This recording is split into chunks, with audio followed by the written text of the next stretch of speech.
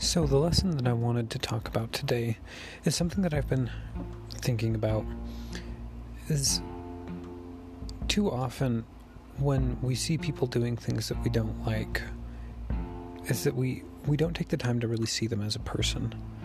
We just want to see the things they do, especially if that fits our belief of the world.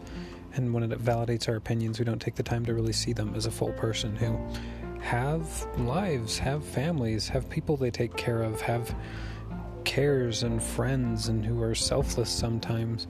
And I feel like it's getting easier and easier to dehumanize everyone around us.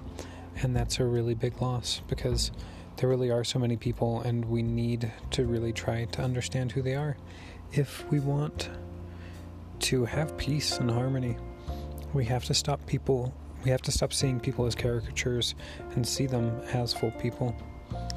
And you can really be happy, and that's how you have valuable relationships, is those are the people that you spent the time to get to know and understand, and they can really become your friends. So really see people as humans, as full 360-degree deep people. Don't let people's actions define them.